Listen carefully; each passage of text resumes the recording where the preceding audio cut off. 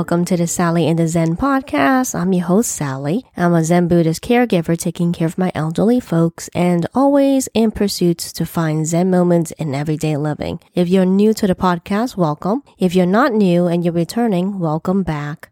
Hope everyone is safe and sound and doing well wherever you are across the world. My family and I are doing well.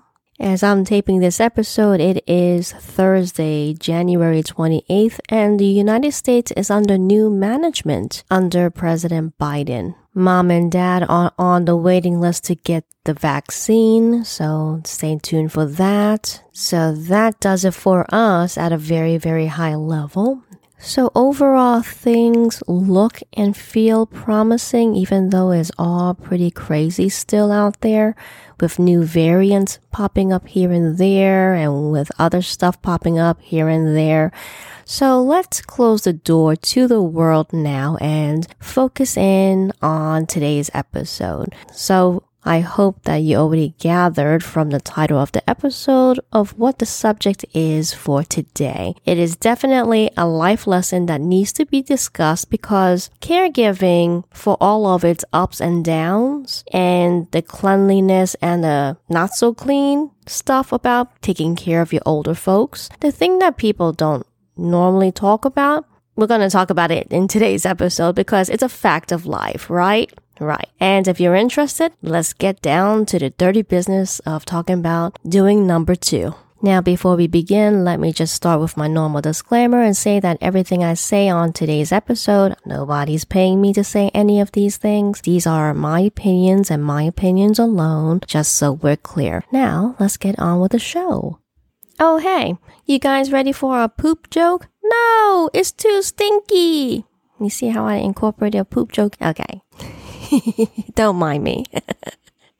Going back to the time when Pop had his stroke, while we were in the hospital in the critical ring, I remember very, very distinctly something a nurse said that just stuck with me the whole entire time and was a takeaway that I took away permanently burned in my head. And she had said that over here, she goes, over here, we're really interested in pee and poop. And at the time, I was going, ew, why? But then in the context of them in the hospital and their nurses and doctors, the body needs to take in as well as put out material in order for the body to be healthy and well balanced. Basically it. And the moment that Pop was able to actually poop, they celebrated. They were really, really happy. And it showed that he was definitely on his way to getting back to normal.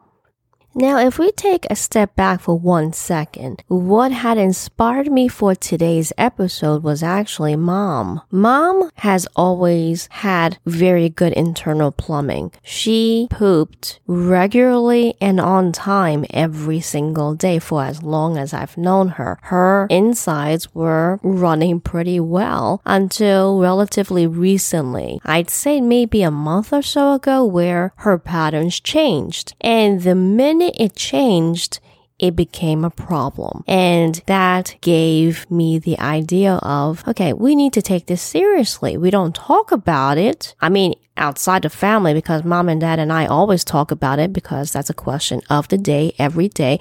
Did you poop? How much did you poop? These are questions that sound really funny, but they're actually pretty serious because it will show me, their caregiver, if there's an issue. So why I say this is if they're not pooping regularly, if they're pooping because they're constipated or if they're pooping because of diarrhea, those are all symptoms of, God forbid, a possible bigger problem that I need to be mindful of to help them. We may not, as a whole, talk about feces, but the body needs to get rid of stuff that it takes in. That's just a fact of life. What goes in needs to come out. And for older people, it's actually even more critical that they poop and regularly. So this is definitely a life lesson, a dirty life lesson, a ripe smelling lesson. You see how I did that? But let's just talk about this. So for our listening pleasure, for our little family here, let's take this as a life lesson of applying it to ourselves.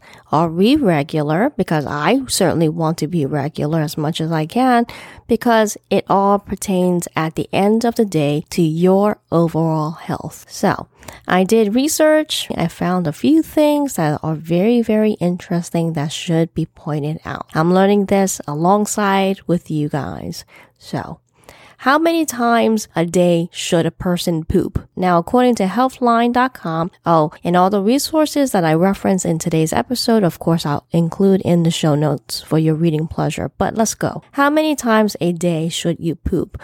There is no generally accepted number of times a person should poop. As a broad rule, pooping anywhere from 3 times a day to 3 times a week is normal. Most people have a regular bowel pattern. They'll poop around the same number of times a day and at a similar time of day. And that used to be Zen Mom until we switched up her supplements, and then, it derailed her pattern and she was not happy about that. So continue on with the article from Healthline. According to a survey of more than 2,000 participants that Healthline conducted, respondents reported the following bowel patterns. About 50% of people poop once a day. Another 28% report going twice a day. Only 5.6% reported going only once or twice weekly. And in all transparency, I used to be like that. In my way younger years, it would be once or twice a week. But when you really think about that, that's not normal. It should be once a day or once every other day to be normal. But that's just my opinion. That's up to you to figure that out. So here's some more interesting details.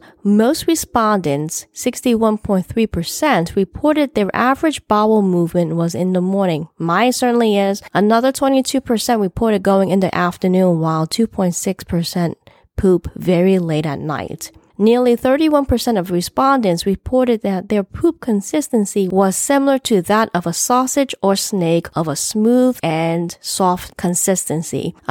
Ew, but yes, it's true. That shows that your body is actually healthy when it's that kind of consistency and that kind of smell, and I will move on from there. Down the article, it says, what can affect how frequently you poop? Several factors can influence how much and how often you poop. These can include diet, age, and that's ding ding number 1 for our case here with Zen Mom and Zen Master, because according to this article, the older you get, the more likely you are to be constipated. This is due to a number of factors, including reduced gastric movement that encourages digestion, reduced mobility, and taking more medication that may slow down bowel health. Totally believe that, because mom and dad, they're a walking pharmacy. They take so many drugs every single day. And if you don't take water with it or you don't eat fiber along with that stuff, the shit will not come out. And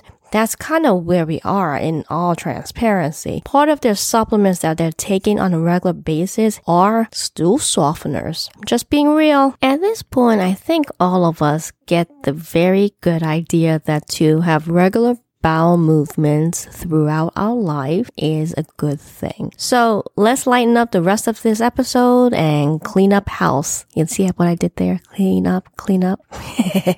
Anyway, here we go. I actually had a lot of fun Googling about number 2 and pooping. So according to our second resource, odysseyonline.com, their article is, why is poo named number 2? Oh, hey, what did the poop say to the fart? You blow me away. Okay, why is it called number 2? Now, according to the author of this article from Odyssey, starting on this paragraph, the first theory I came across was one of more of a historical background. In the 60s, supposedly children in classrooms had to raise one finger if they had to pee, 2 fingers if they had to do the do. I feel like this would be insanely embarrassing to essentially have to announce, but apparently it was to inform the teacher of how long the child was going to be out out of the class for the bathroom. If you ask me, the reason this wasn't kept a classroom tradition for long was likely due to the fact that students probably learned they could do more time out of class if they unabashedly raised 2 fingers. So why did the terms number 1 and number 2 stick around if this classroom tradition was so short-lived, according to the article? So, a simple theory I came across a few times, according to the author, was that parents just wanted a euphemism for the bodily functions when they spoke to their kids in public. Most parents aren't going to openly ask their young child, do you have to take a dump in public? However, it's acceptable to ask the child if they have to go number 2. As much as I agree with this theory, I feel that it's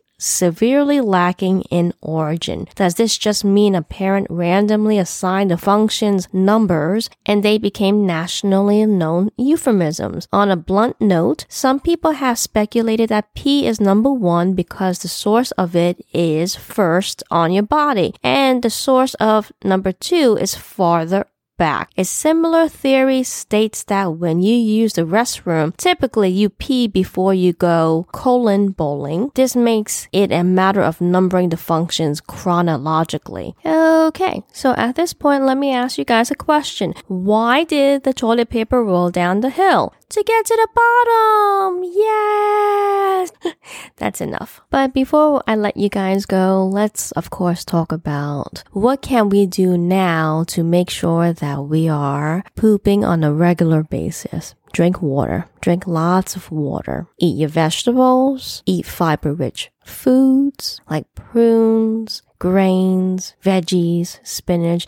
We've actually incorporated spinach and kale, eating more of those in our day-to-day. And besides the food, the fiber-rich food and the water, you need to move. You need to exercise for a few minutes because just the actual movement moves your stuff through the body, ultimately down to the toilet. So there you go. Now, these are things that all of us are well aware of, but if you just take little baby steps every day to change your diet, to make sure that whatever you take in goes out on a regular, frequent basis, then with the modern technology of today and the modern science of today, maybe you'll live even beyond 100 years old. And that's what we Chinese consider an extremely long life. But what's the point of a long life if it's not healthy? You know what I mean? Okay, I'm going to stop right here because I don't want to get philosophical about that kind of thing.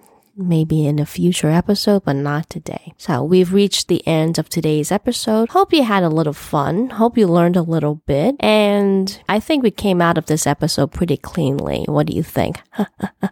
Anyways, if you have any questions or comments, email me at sally@sallyinthezen.com, or you can drop by my blog and contact me there. Depending on the question or comment, maybe I'll feature it on a future episode. We'll see. I hope that all of you and your family are doing well. Stay safe. Stay sane.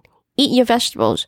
Drink more water. Okay? And I will talk to you again next time. Take care.